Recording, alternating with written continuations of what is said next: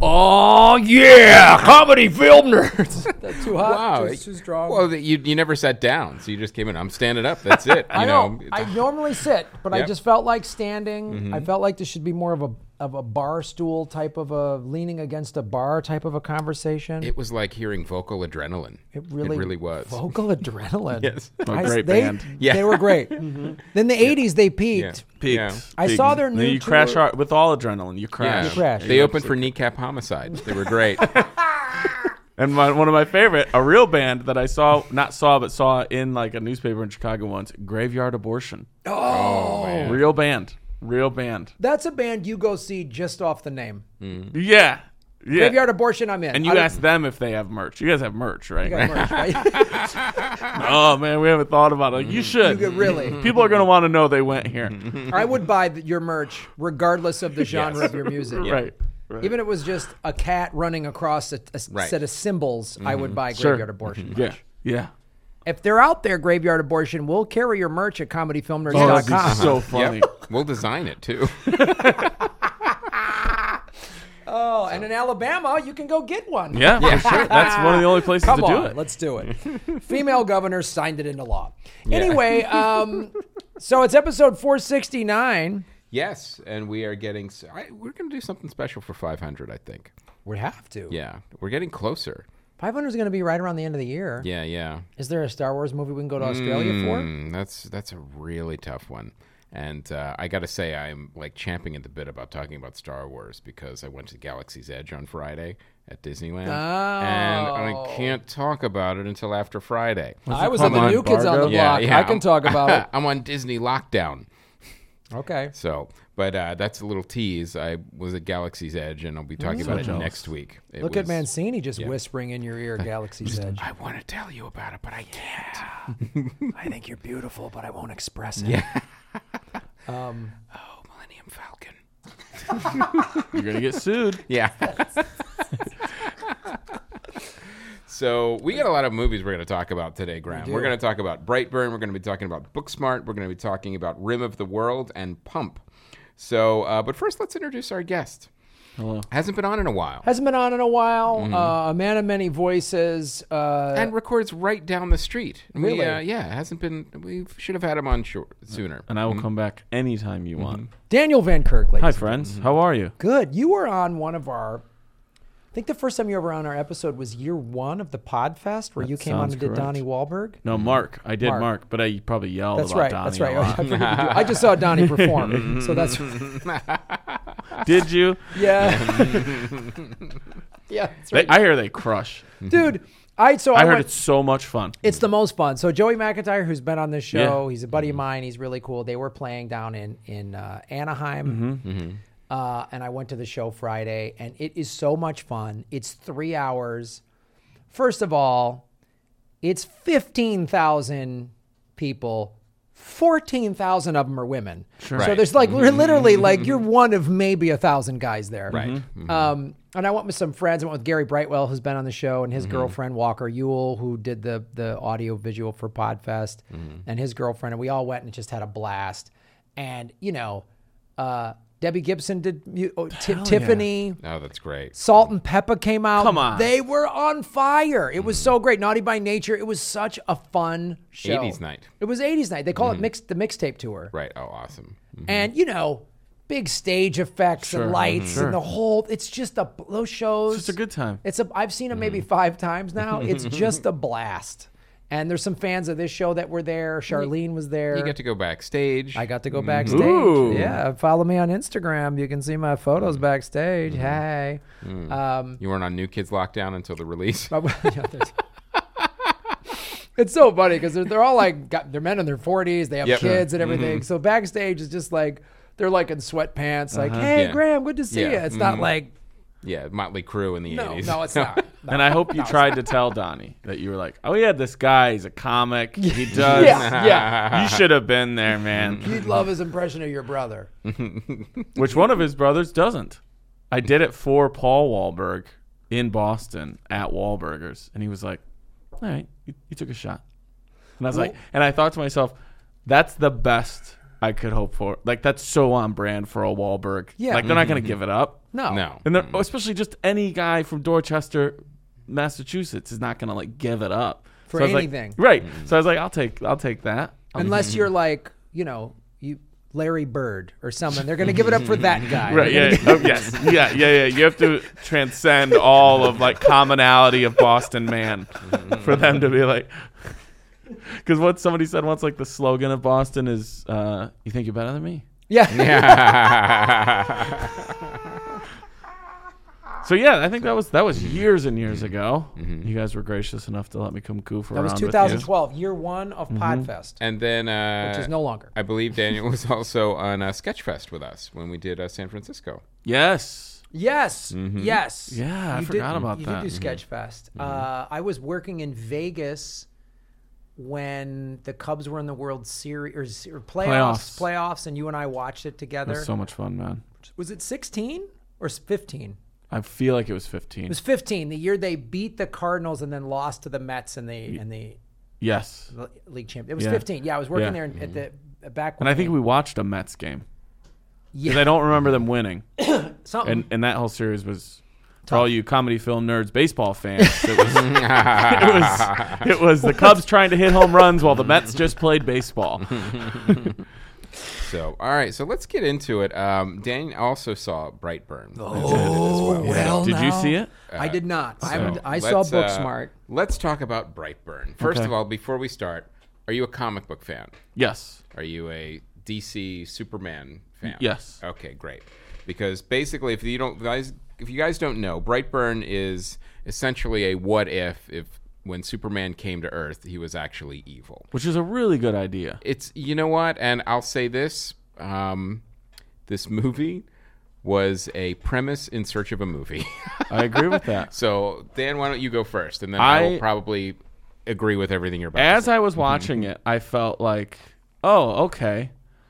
This is about two people who... how did I say this? This is about two people with a child who don't understand how to co-parent and haven't created fostered a culture of communication within their family unit. Yes. Like everything rests on that. Two people that are independently parenting this child wildly. I mean, to the farthest independent parent decisions in the third act.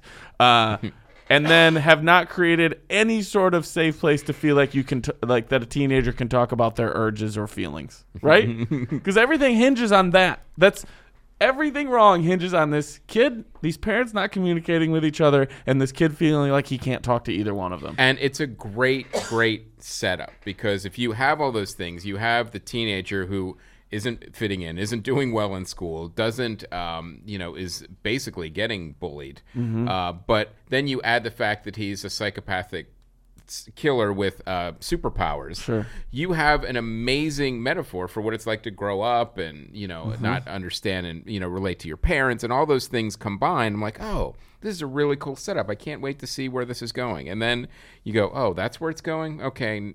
Oh, now that's where it's going?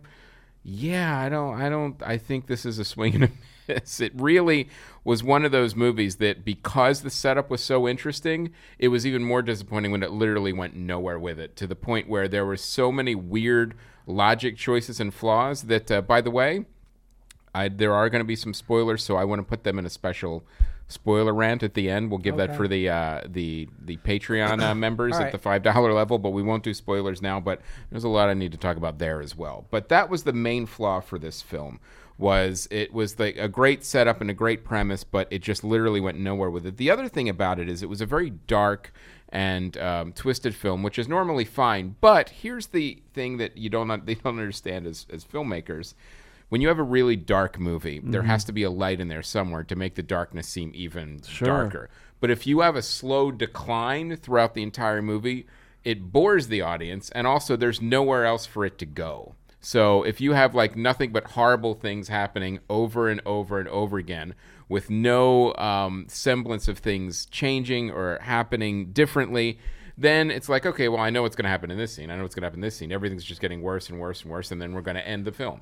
And that's exactly what happened. And you're also kind of lowering your stakes throughout, too. Yeah, because absolutely you're never being like, well, what's what's this up against that I care about? Until eventually, like, well, I don't need to care because I know what's gonna because it's just gonna be something horrible is gonna happen in this scene, like it's happened in the previous every single scene. And there's all these setups that go nowhere, like.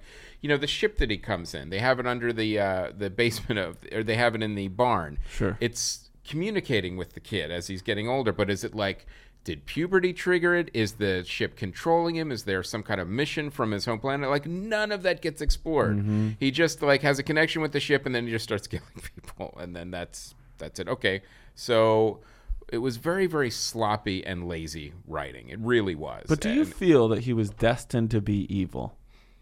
Well, that's just it. You don't really because I would have liked that he actually was. Yeah, and I'm fine with like things that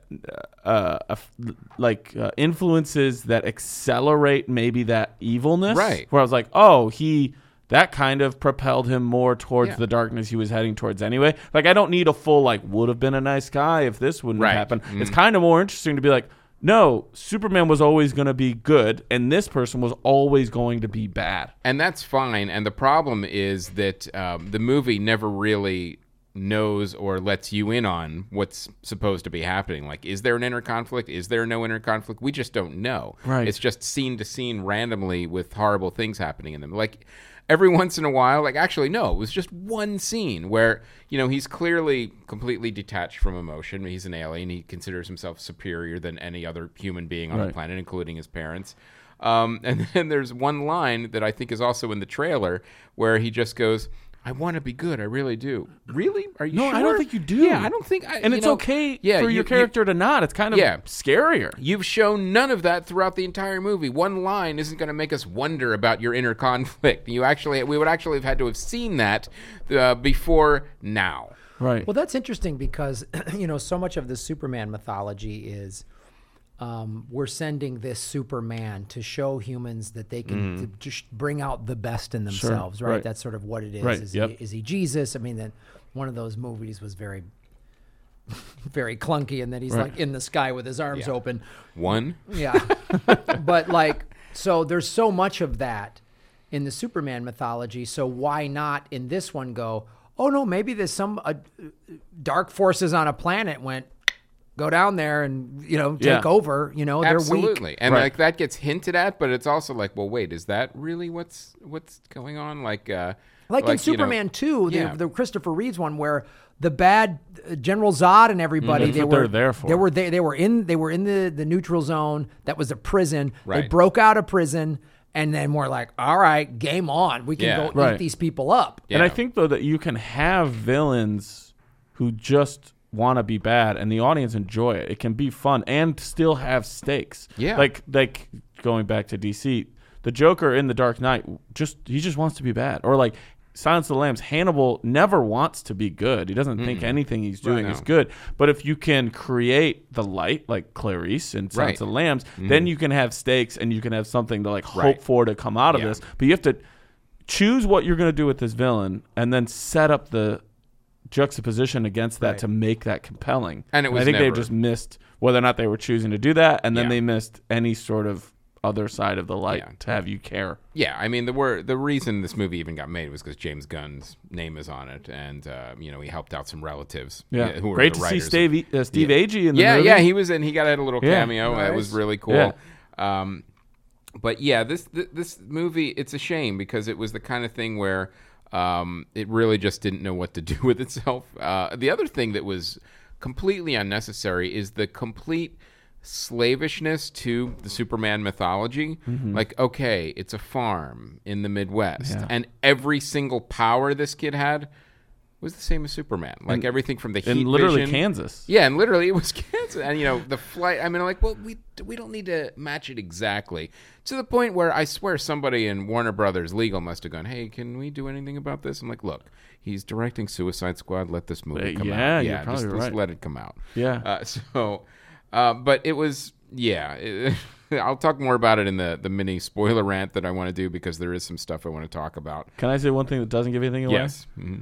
I had almost wished, and this doesn't give anything away, but I had almost wished the movie itself consisted of one act, and then what you see in the end credits is where this movie gets going. Yes. That's what I'm like, oh, that's an interesting movie. Yeah, absolutely. Because it did some weird thing in the credits, like, oh, what's going on? And we're going to open up the world. And it does that arrogant thing that all these superhero and franchise movies do. They're so concerned with setting up a franchise and a world and more movies that, no, you have to have a good movie first, not second. Right. It has to be good first before we're interested in creating a world and other movies. Because we'll get more into that in the mini spoiler on Patreon. But that's, again, another mistake. It was like, it'll be great. We'll make more, and we'll set all this stuff up at the end. And like, no, stop. Write a good movie first. Right. That's what you have to do. So, I remember I was texting you over the weekend because the Brightburn and Booksmart were like two indies that were being overshadowed by Aladdin. And I was thinking, you know what? It's, Aladdin's a big, giant money grab for a giant studio. Let's do a little bit more promotion and try to help out the two indies that might be struggling this weekend. And now I wish I saw Aladdin.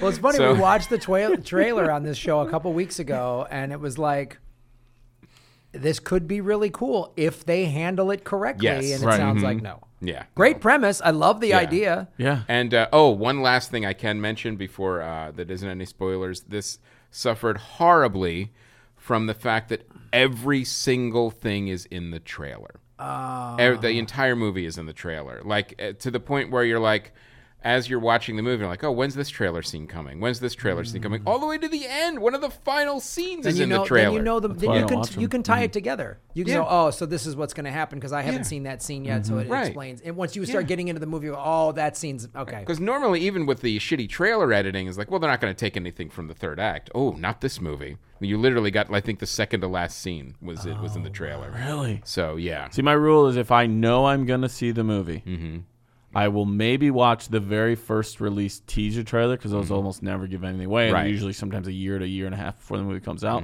And then I will not watch another one. That's smart.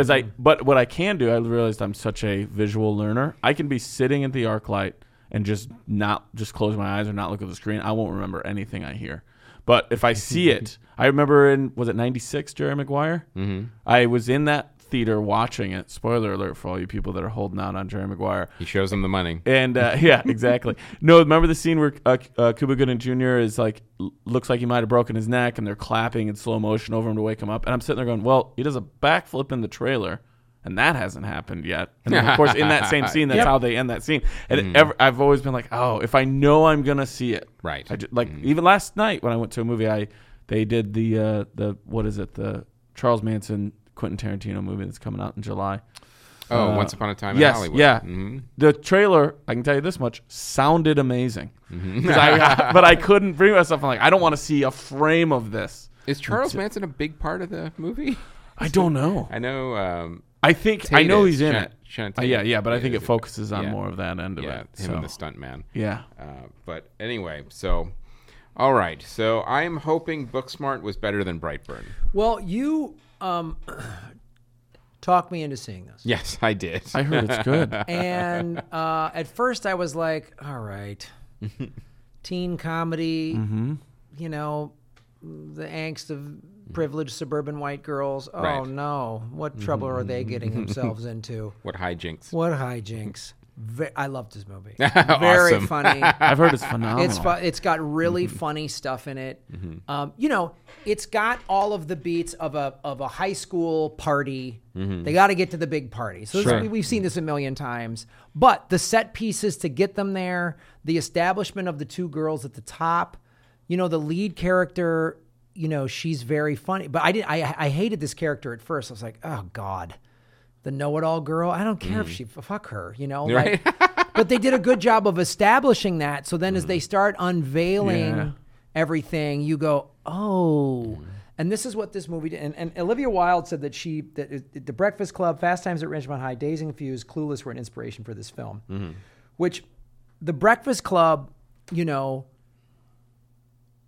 my knowledge, and I could be wrong, was one of the first teen movies that set up all of the stereotypes, the high school stereotypes, and then pulled back the layers to go, oh, the jock is under a lot of pressure. Right. You know, the nerdy girl, she's really ostracized. You know, who knows what's going on with her at home? You know, like it really like The bully getting guy, cigarettes put out. Yeah, his on dad's him. putting cigarettes out on him. You know, the nerd kid that thinks he's smarter than everyone. Well, he's bullied and not liked and all this stuff. So this movie actually did a lot of that in very funny ways, and it's really. And also, the thing about Breakfast Club doesn't get a lot of credit for it too. Is it was a one scene movie. Yeah, it's essentially a play. Yeah. And you don't even feel it. It's done so well. It's shot in a library. New Trier. New Trier, yeah, I think so. I grew up in the North Shore. I went to high school in Evanston, and so those movies resonated a lot with me because I was living in that environment at the time. Although for me it was different because Evanston was 40% black, so I didn't go to the all-white school. So this movie did a lot of interesting things. The one thing that's sort of I'm a little like, there's two gay kids in it. They're very stereotypical. One of them's black. So the only black man in the movie is a gay guy, which is something Hollywood has been doing for a long time of like, you know. Go ahead, take the bananas. Yeah, it's really, it's like that from 48, what was it? Beverly Hills Cop. Beverly Hills Cop, you know. I mean, they can get away with it kind of in that, but again, it's very, that's the one thing is very, now these two characters have funny scenes, but the one thing I was like, oh man, this movie's going out of its way to break down all of these stereotypes, but then they put that in there, and those guys are never really explained. They're just the gay guys. Yeah. And I was a little like, yeah, man, you know, you're trying to be all, you know, diversity, girl empowerment, but we're going to have these stereotypical black gay guy, you know? So that was a little, I was like, but there's very, very funny scenes in this movie that go into, like, there's one kid who's the rich kid.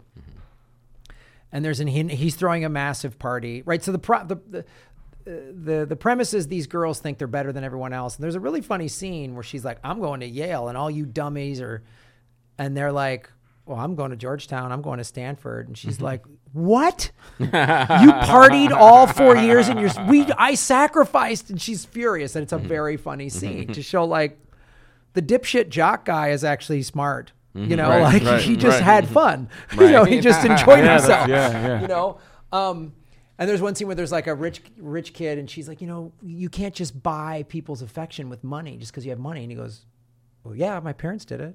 Their parents did it. And so it's a funny way of going. In high school, you're sort of at the mercy of how you were raised. You know, high school, most people are like, I'm this religion and this political bent because my parents are. Exactly. My parents said that. So that's who I think. And so they did a lot of sort of funny ways of showing that stuff. And, you know, there was a lot of really funny stuff. There was one moment where this female teacher was going to maybe hook up with this teenage boy.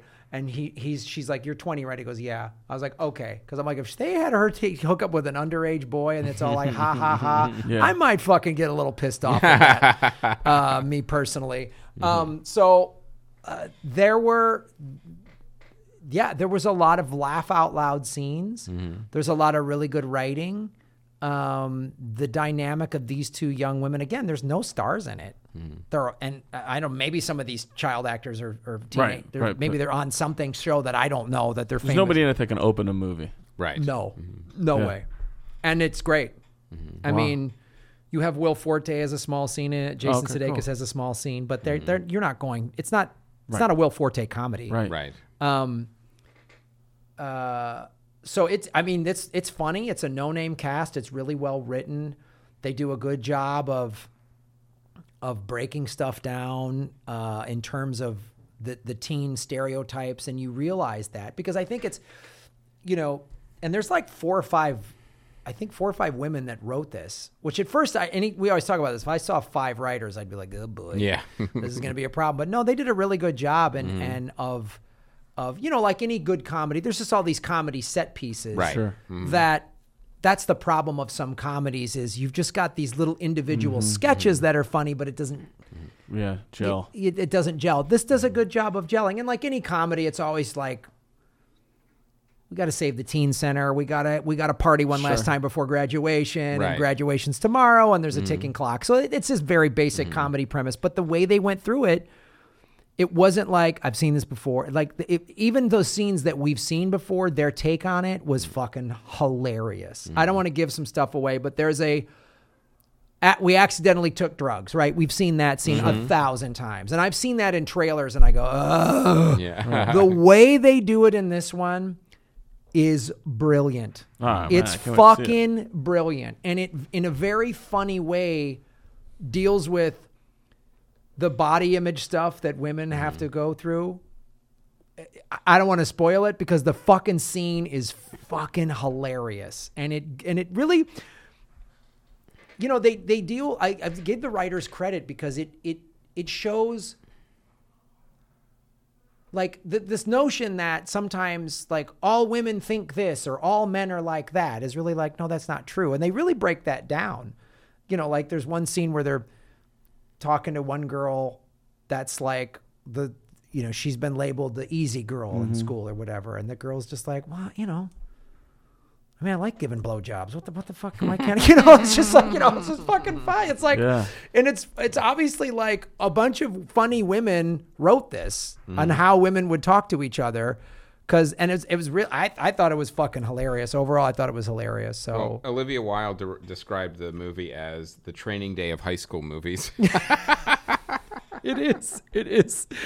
And that's funny because you see the influences. I'm watching this going, this is all of, like, I knew it was Fast Times and all this Clue. And I was like, they did a good job with all those. But some of those movies, aside from Breakfast Club, stay with the two-dimensional stereotypes of the jock and the pretty girl and the nerd and the outcast and the burner or whatever. But this movie did a really good job of really tearing that down and leading you down. It's funny. It's worth seeing, and it's like it's a good indie film to support. It also seems like it would have been a good idea for a movie like this to have one of those dual releases, theatrical and on demand at the same time, because I think it's just theatrical right now. Yeah, you don't need to see this in the big screen. Right. I mean, it's fun. It's fun. It's fun in a crowded theater because you hear everybody laugh. Sure, yeah. So that's a good experience. That's a good experience, I think. So I would watch it in a crowded thing if you could. To hear a bunch of people laugh, that was funny. I mean, I can be in a movie theater alone and laugh out loud. I don't give a shit. But like some people are like, I don't laugh when there's not people. Like, that's your problem. That's your weirdo. But yeah, it's funny. I give Olivia Wilde credit, man. This is her directorial debut, I believe. And it is, yes. It's very fucking funny. Oh, that's great. I wouldn't predict her to be a comedic director. Right. That's just because we've never really seen her do much comedies. No. But she fucking gets comedy, man. Oh, that's great. And it was these writers. I'd like to know where they all like what their history is, because maybe they've all. My guess is these 4 or 5 women that wrote this must have come from like 30 Rock or something. They all came from somewhere because it's funny. They're funny fucking writers.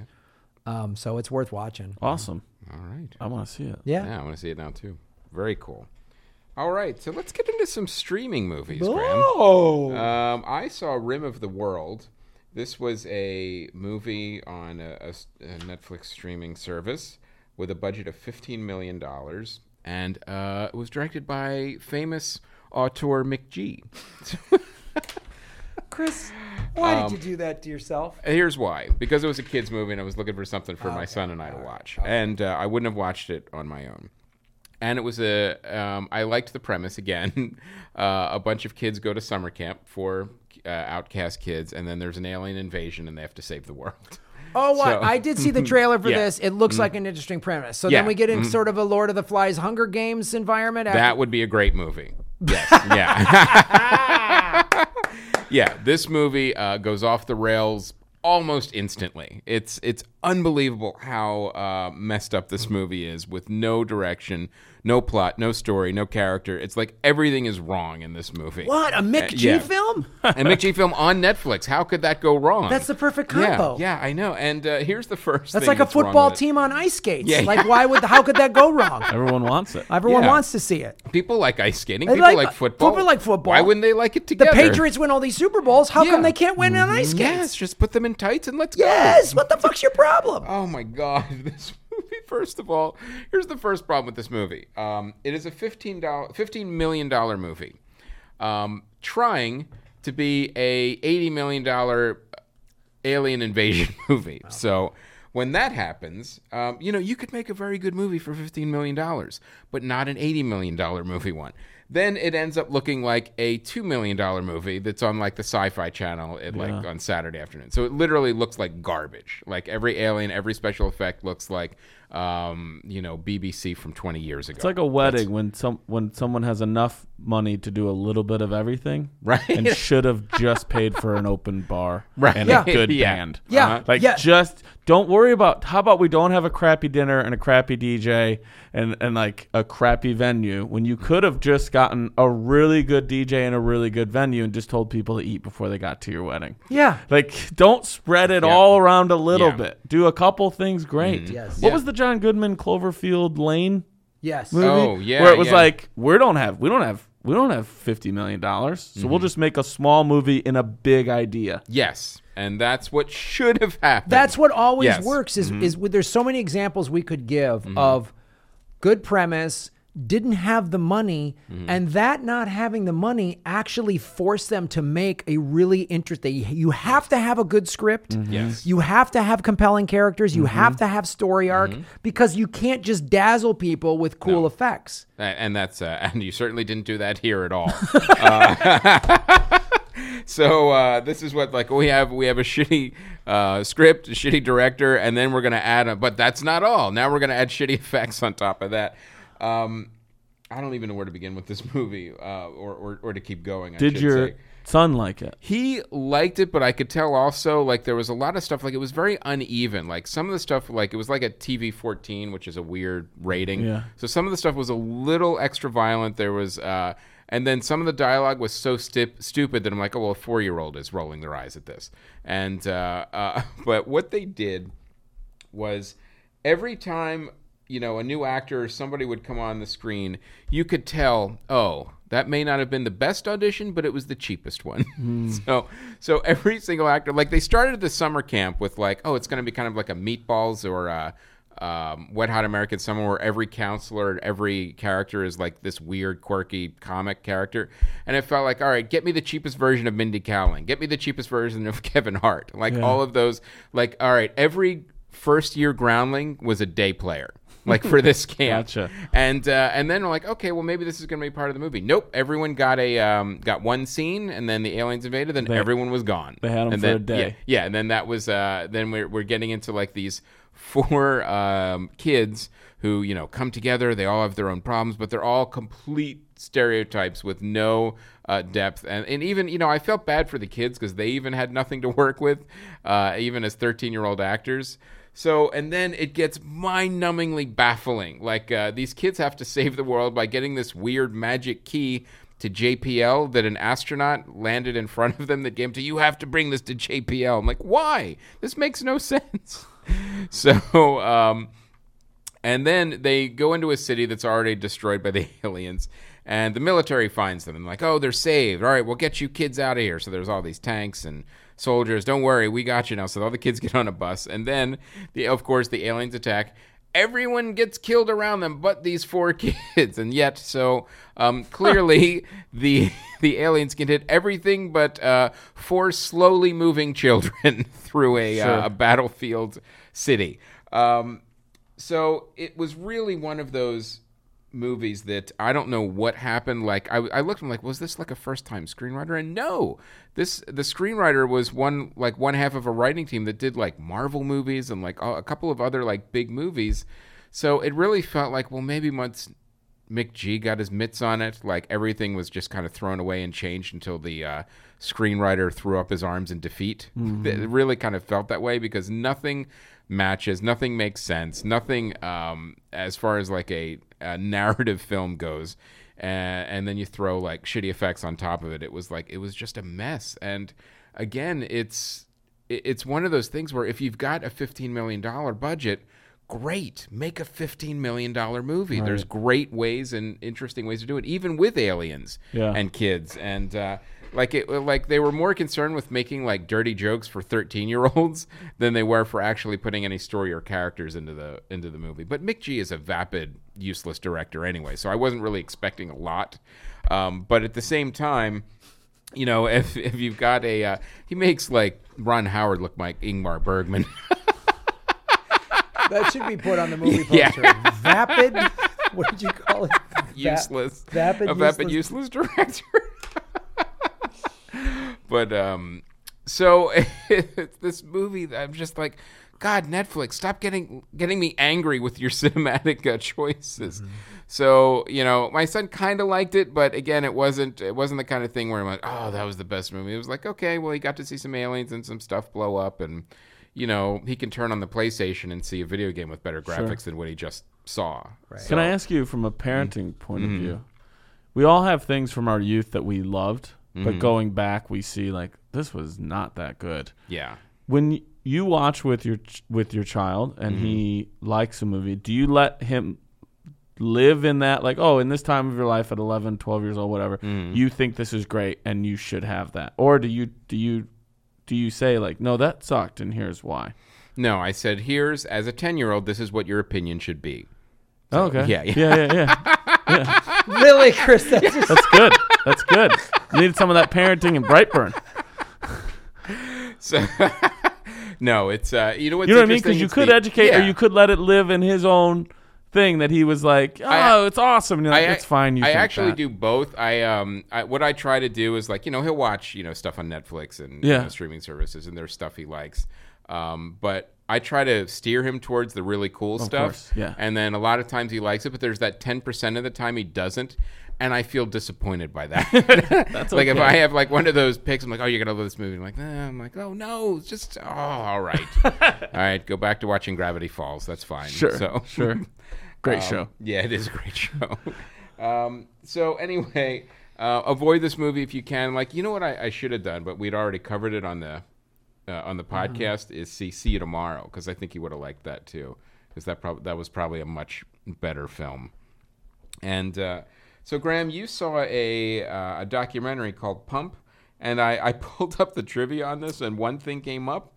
It won the 2015 Falsey Award for Hidden Agendas in Documentaries. So I can't wait to hear about this documentary. So it's about the oil and the car industry and how to get us off of dependency on fossil fuels. Okay. So overall, like the premise.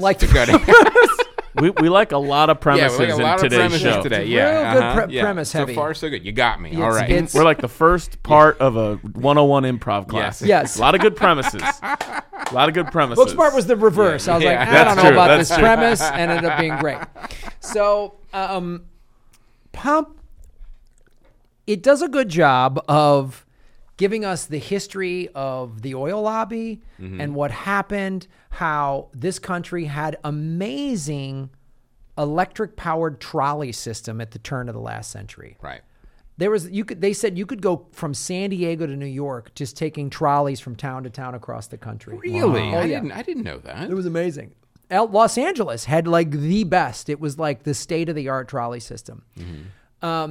And Standard Oil and Firestone Tires and all bought up all these trains across the country, ripped up tracks, and built freeways. And part of that was done by the Rockefellers. So one of the things, Rockefeller, Standard Oil was a monopoly. And when that happened, the federal government said, that's a monopoly. You guys tore up all these.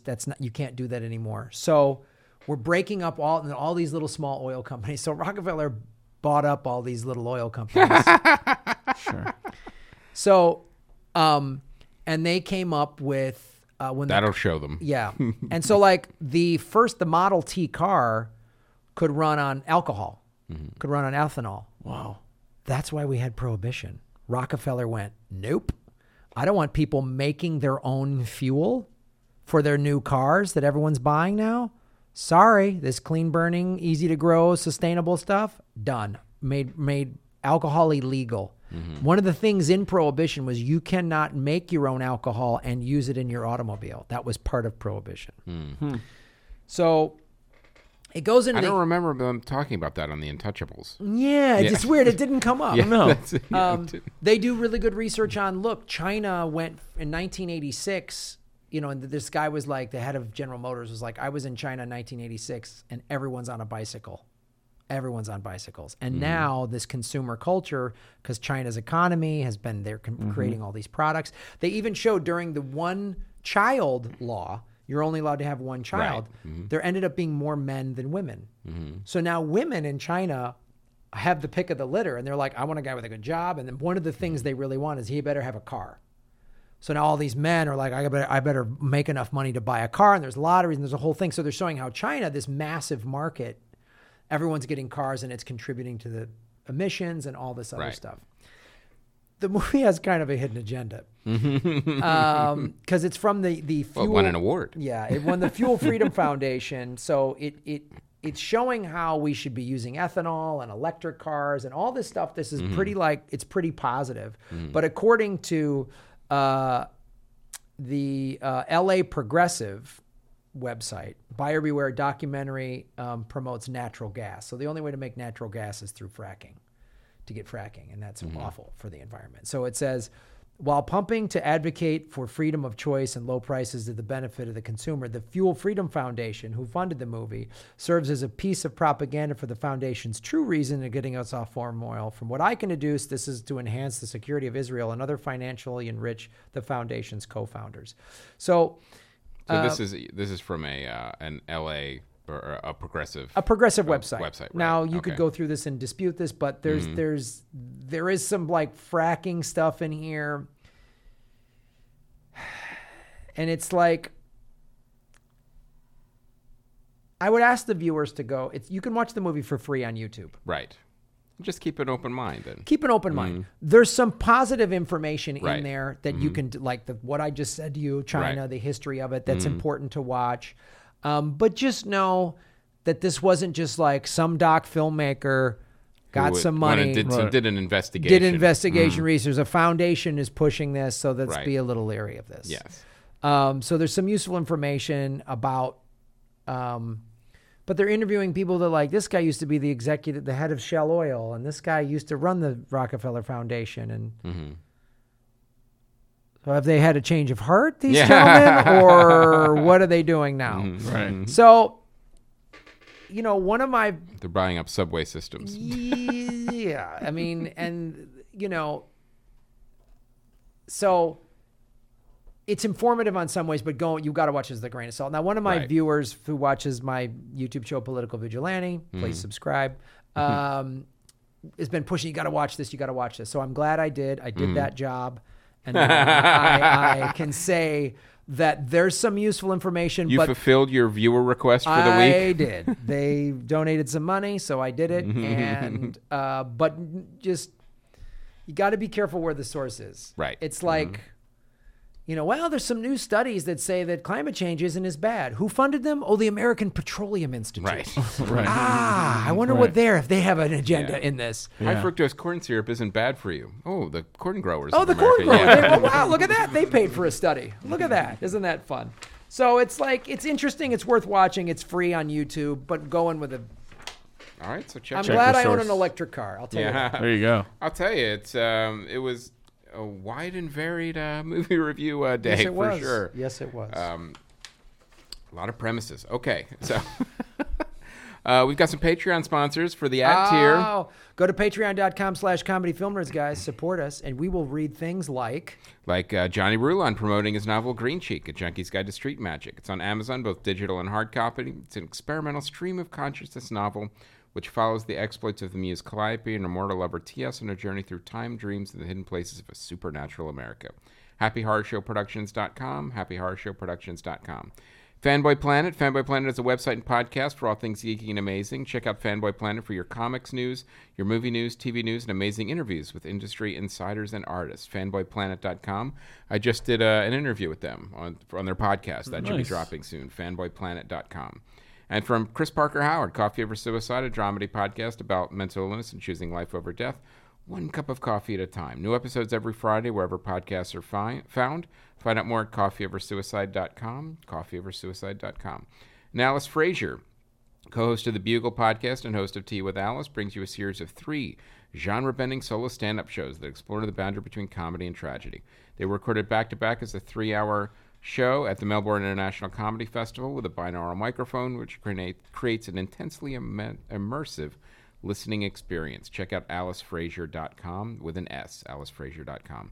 And last but not least, Rebecca Evans, the Art Podcast. When we move past hesitation, we're true to ourselves, but find our own art in life.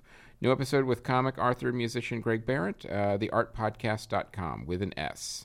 And okay, that's $50 tier. Thank you, guys. Thanks for supporting the show. And the Patreon level. And for all the listeners, go to those websites if it sounds interesting to you and let them know that you found out about it by listening to our show. Heck Yes. yeah. All right, now let's watch some trailers, Graham. Let's watch some trailers. Now, this is the first one is Terminator: Dark Fate, and some familiar faces in this new Terminator movie. This is the trailer number 1. Trailer number 1, indeed. Hold on. I'm ready. I'm unmuting it. Can everyone hear it? Yep. Yes. Had this nice, simple life. And now it's a nightmare. Looks like the future is still a nightmare. Yes. Mm-hmm. So present day.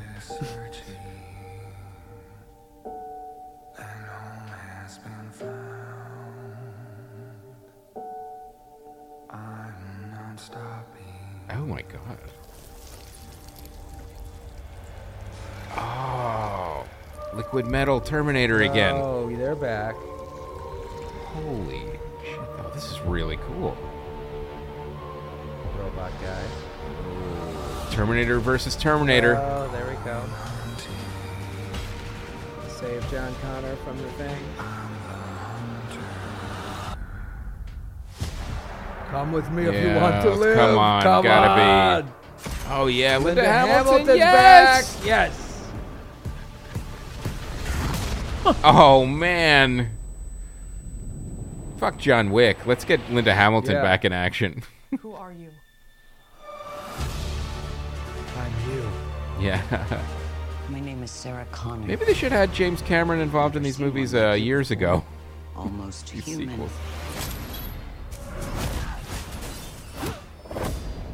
I am human.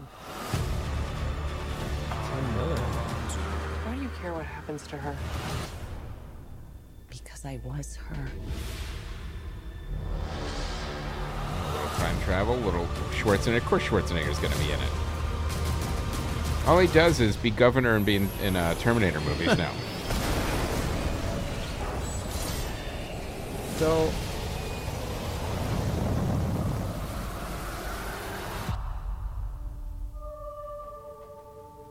How do we I win? love a good Gregorian chant. Yeah. Especially with robots. Keep you alive.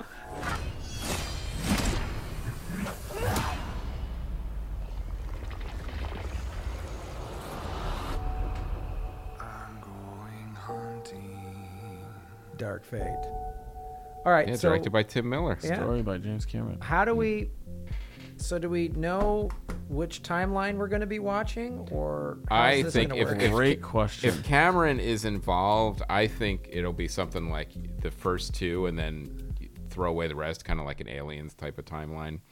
Whereas like, don't worry about it. This is the last movie I made. That's the one that's we're involved in. That's where we're going to start the story back. But it really looks like it has that feel to it for sure. Like this is a James Cameron Terminator movie, so don't worry about the other ones. And it looked like at one point there was like the woman dressed like Sarah Connor from Terminator 2 is some sort of Terminator. I couldn't really tell. And then there was like a T-1000 at one point. Plus, I think there was that looked like there was a bad Terminator and possibly a hybrid human Terminator slash. That John Connor sent back. Yeah, maybe. I'm not sure. It's definitely a tease. But here's the thing.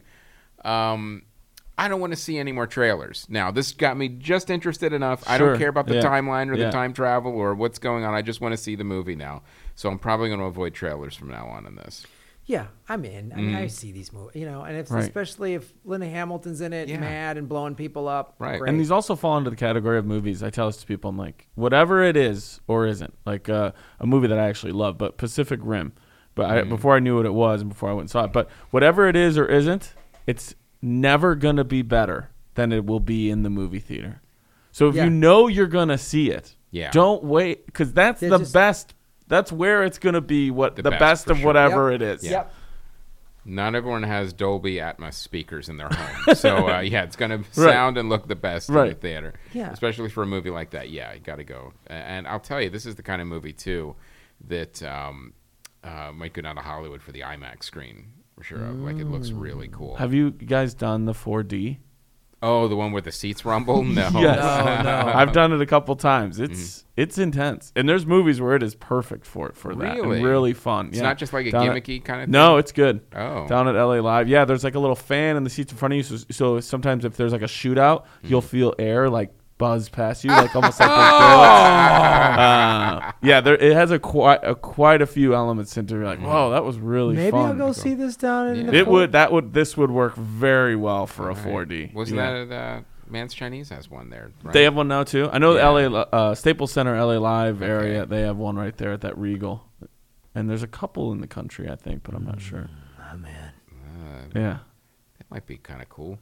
A 4D chair spoiler. Yeah. for Terminator. Sit in the 4D chair if you want to live. Dark fate. And now, so Arnold he's living in a cabin in the woods. He's in Terminator retirement or whatever. Yes, apparently he switched his aging subroutine on, so he actually looks older now. Sure. So.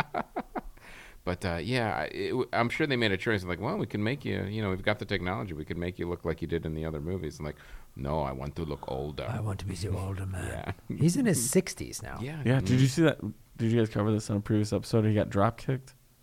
No. Oh, I heard about that. I didn't. He was see at it, one of his events in and somebody just went some up other behind country, him, like, and a person just ran up behind him and drop kicked him from the back. And of course they got tackled, and he was like, I thought I just got jostled. It happens a lot, like in big fan meet and greets, where you'll just get kind of like pushed from. And he goes, I thought that's what it was. I'm like, what are you, 65? And he can take a full on drop kick. Still, it's on video. It's crazy. He just gets up and dusts himself off. I don't even know if he went down. Yeah. Wow. Yeah. That person did, though, after that. I'd like to see that person get just fucking stomped. Oh, yeah. He's going to get drop kicked in prison many, many times over now. Oh, let's watch the video again. All right. So let's go to the next one is Annabelle Comes Home.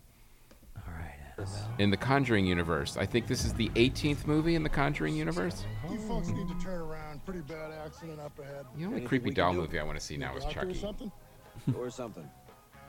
Great soundtrack. Oh. Nice doll. You trying to use the carpool lane? Did it work?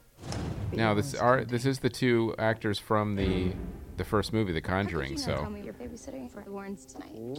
And they had cameos in some other later versions. Yeah, but mainly they were kind of absent from the keep it all locked away in a room. The sequels. But It's not now. good for anyone to go in there. Oh, there's some setup. Don't go in that locked room and touch the doll. This won't make anything. Haunted, cursed, or Everything in there. So yeah, should make sure you touch everything. Yep. Read Latin out loud. What about the doll that's in there? Annabelle. She's in a case for a reason. Whoa.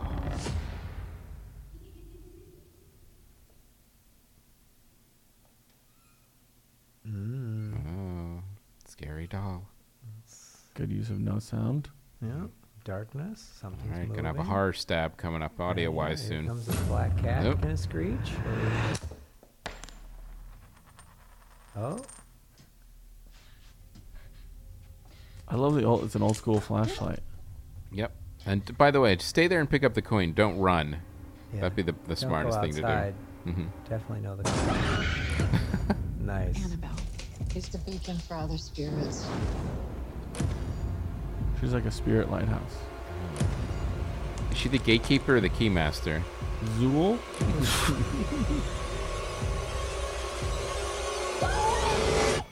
Mrs. Warren? Mom? Is everything okay? Something is happening inside your house, and we're not really sure what to do. Can I speak to Annabelle? I'm sorry? You need to give her a soul, dear.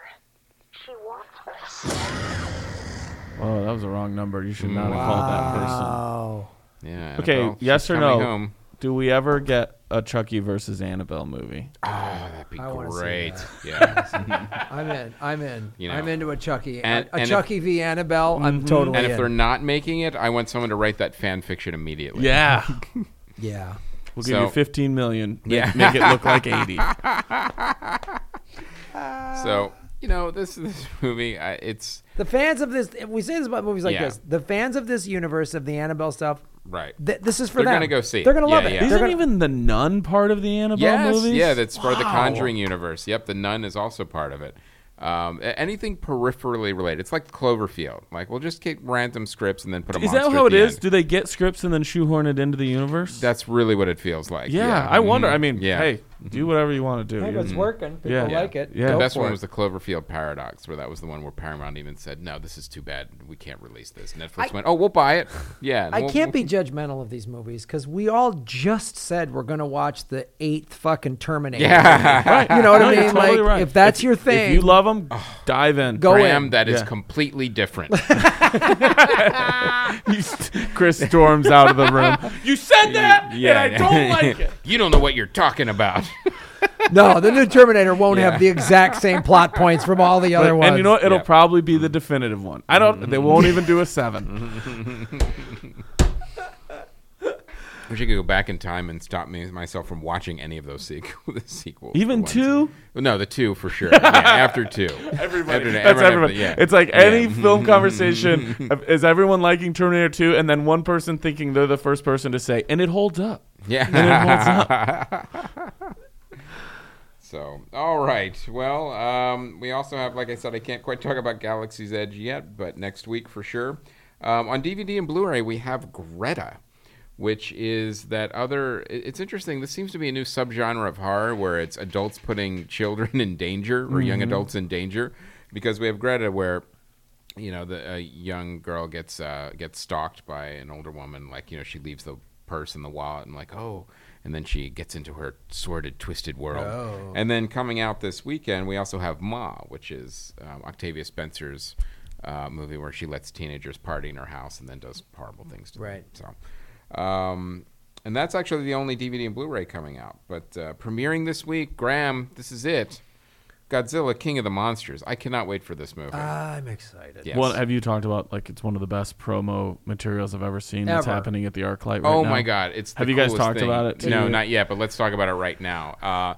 I stared at this picture because I was like, "Is that real?" I thought maybe it was a doctored photo, and I was talking to Neil about it. I was like, "No, that's what it looks like right now. It's incredible."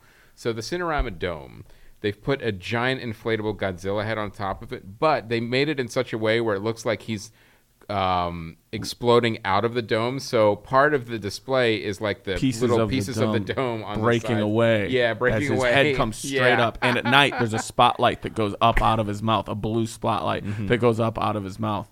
And so at night, it looks like he's like rising up out of the movie Out of the theater, ArcLight. screaming with his fire. And how much do you think that cost? It had to be $1 million, at least. That $1 is million. so Yeah. much money to fabricate that whole thing. And I can't think they made more than one, maybe. It wouldn't work anywhere else, No, right? because it was deliberately designed to be And it's part of huge. the It is. I'm ArcLight. telling you right now, it is 3 times bigger than you think it is. Right? I'm not joking. It's enormous. Enormous. Yeah. I just went there. That's where I went to go see the Booksmart? Booksmart. Look and up, I Graham. didn't. I went to the veggie grill afterwards, and I didn't see Literally it. right next to it. Oh my god, that makes me mad. Yeah, I'm like, well, did you just decide when you went to the movie? All right, I'm going to do everything but look up right now. Yep. Never look up when you go to the movie. Head down, headphones in if Yep, you don't want yep. that movie ruined. Yep. I do that sometimes. If I'm walking into a big movie like Endgame, I was like, I won't let people walking out ruin You'll it hear for it. me. Yes. Yeah. And because I don't need much. Yeah. If you guys, comedy film nerds, there's very little I would need to ruin a movie for me. In trailers, Yeah. if it's a rotating jib shot, I'm like, there's Act 3. That's the final shot. Right? Yeah. Like, I don't need much for a movie to be ruined on some level. I enjoy the whole arc of it. I don't even want the first part of the arc ruined. And so, yeah, if it's a big enough movie, I'll go in with headphones, and so because I don't want to hear people walking out giving things away. I look just above everyone's like eye line, so I don't make eye contact with anybody. Sure, perfect. But then I don't crook it up enough to see a Godzilla coming out of Right. out of the Cinerama. You gotta. It's great. All right. Or giant blue spotlight. Sure. Yep. That's my fault. Yeah. I gotta Is go that your back. number one movie for next weekend then? That you for can't sure. wait for? Godzilla. Yeah, and our other writer, Neil at Comedy Film Nerds, he will be doing the spoiler ep next week because he is incredibly excited about seeing it as well. He's like a huge Godzilla junkie. And I think we're probably going to do a Rocket Man spoiler rep, maybe with Ron Placone, because he's a big music guy that we might release later. That'd be great. Because that's it's interesting counter programming because it's Godzilla, and then it's Rocket Man, and then Ma. But I have no desire to see Ma, but I do want to see Godzilla, and I do want to see Rocket Man too. It was just So John Wick will fall from number one, right? for sure. And yeah. do you think there's any way it isn't Godzilla as number one? No. Okay. This is because the way Does Rocket Man get 2, or does John Wick stay in 2? Rocket Man will go to 2. You think? I think Rocket Man goes to 2 and Wick Yeah, I falls think to you're. 3. I think you're Because right. everybody who would go see Wick is gonna has already seen it. They've already seen it, or they'll go see Godzilla and then wait another week Right, on Wick. for sure. Yeah. The other thing about Godzilla was the rollout, the way the trailers were slowly being rolled out, the teasers, and to see all the monsters and the little bit of the storyline. So it was a really well planned marketing campaign for sure. Now, and then to cap it all off with a giant head on the Arc light. the arc light. So definitely check it out. We will be talking about Godzilla and a spoiler next week for sure. We'll try to get to Rocket Man, but we can't guarantee it. We'll do our best. Yeah. So, all right. That is our show, Oh, ladies and gentlemen. Channel Emma Ding Dong. So, DVK, where can people find you? You can hear me every single week doing the podcast Pen Pals with Rory Scovel. People write in letters about anything they want. It's not an advice show. You can write us about anything. And then we respond by reading those letters back to people. And then Dumb People Town, which you guys have both graced us with your presence on those. Yeah, that's such a fun show. That is the show I do with the Sklar brothers. Just 3 dumb news stories and 4 people who try to make it funny. And you keep that show going, too. You're like, here's the story. Let's talk about it. And Thanks. I love it. I love that show. And then other than that, just go to danielvankirk.com or at Daniel Van Kirk on all social media. I'm on tour right now. I have 2 legs in the Midwest and then the East Coast, which will wrap up this summer. Those dates will be announced this week, I think, by the end of this week. Looking at places like Cleveland, Chicago, Detroit, Buffalo, St. Louis, Minneapolis, all over the Midwest, and then the East Coast as well. So go to Daniel Van Kirk for that, and then I'll be at Clusterfest in 4 weeks, something like that, up in San Francisco. Oh, cool. So, yeah. Now, one thing I wanted to mention, too, for Dumb People Town, is it the fans that send in the Dumb People stories? Yep. It is. Yeah, all of our fans that go to just hashtag Dumb People Town at Daniel Van Kirk, and then thankfully Twitter puts it all in the timeline of the order in which they came in, so I try to do my best to pick who sent in whatever ridiculous story first, and they get credit for sending those in. Nice. That's great. It's such a fun show. Thanks, man. Progressive Comedy Tour. Ron Placone and I are coming to the East Coast June 12th, Washington, D.C., the 13th, Baltimore, 14, 15, Philly, June 16th, New Haven, Connecticut, June 17th, New York City, June 19th, Boston. Go to GrahamElwood.com for all of your tour dates. Right. And my graphic novel, Long Ago and Far Away, the 4th issue is dropping. Actually, no. Issue 5 is dropping tomorrow, Wednesday, the 30th, from Starburns Press. And you can check it out. It's only $1.99 each issue on Comixology. So, but if you want a signed copy of the entire story now, we have some Kickstarter versions left at the Comedy Film Nerds store, comedyfilmnerds.com. All right. And Star Wars Galaxy's Edge next week, I promise. The embargo will be lifted. Yes. Chris Mancini will stop being sequestered from this. I think it's hurting Steele more. Steele, that was gutsy. Yeah. Bringing him and telling him he can't talk about it. That was a gutsy play. I don't know if I would do that. If I would give him Star Wars state secrets like that and just expect him to be adhere to the rule of decent society. So we got to get Steele back on the show and talk about it. I just sent him an email about him coming back. Well, thank you, Daniel Van Kirk, for being on the show. Me, great to see you. Thanks for coming by. Always. Thank you, Emily, for subbing in. Aaron Brungart, we're thinking of you, my friend. Hope all is well with your family. My name is Graham Elwood. And I'm Chris Mancini. And as always, remember, Han shot first.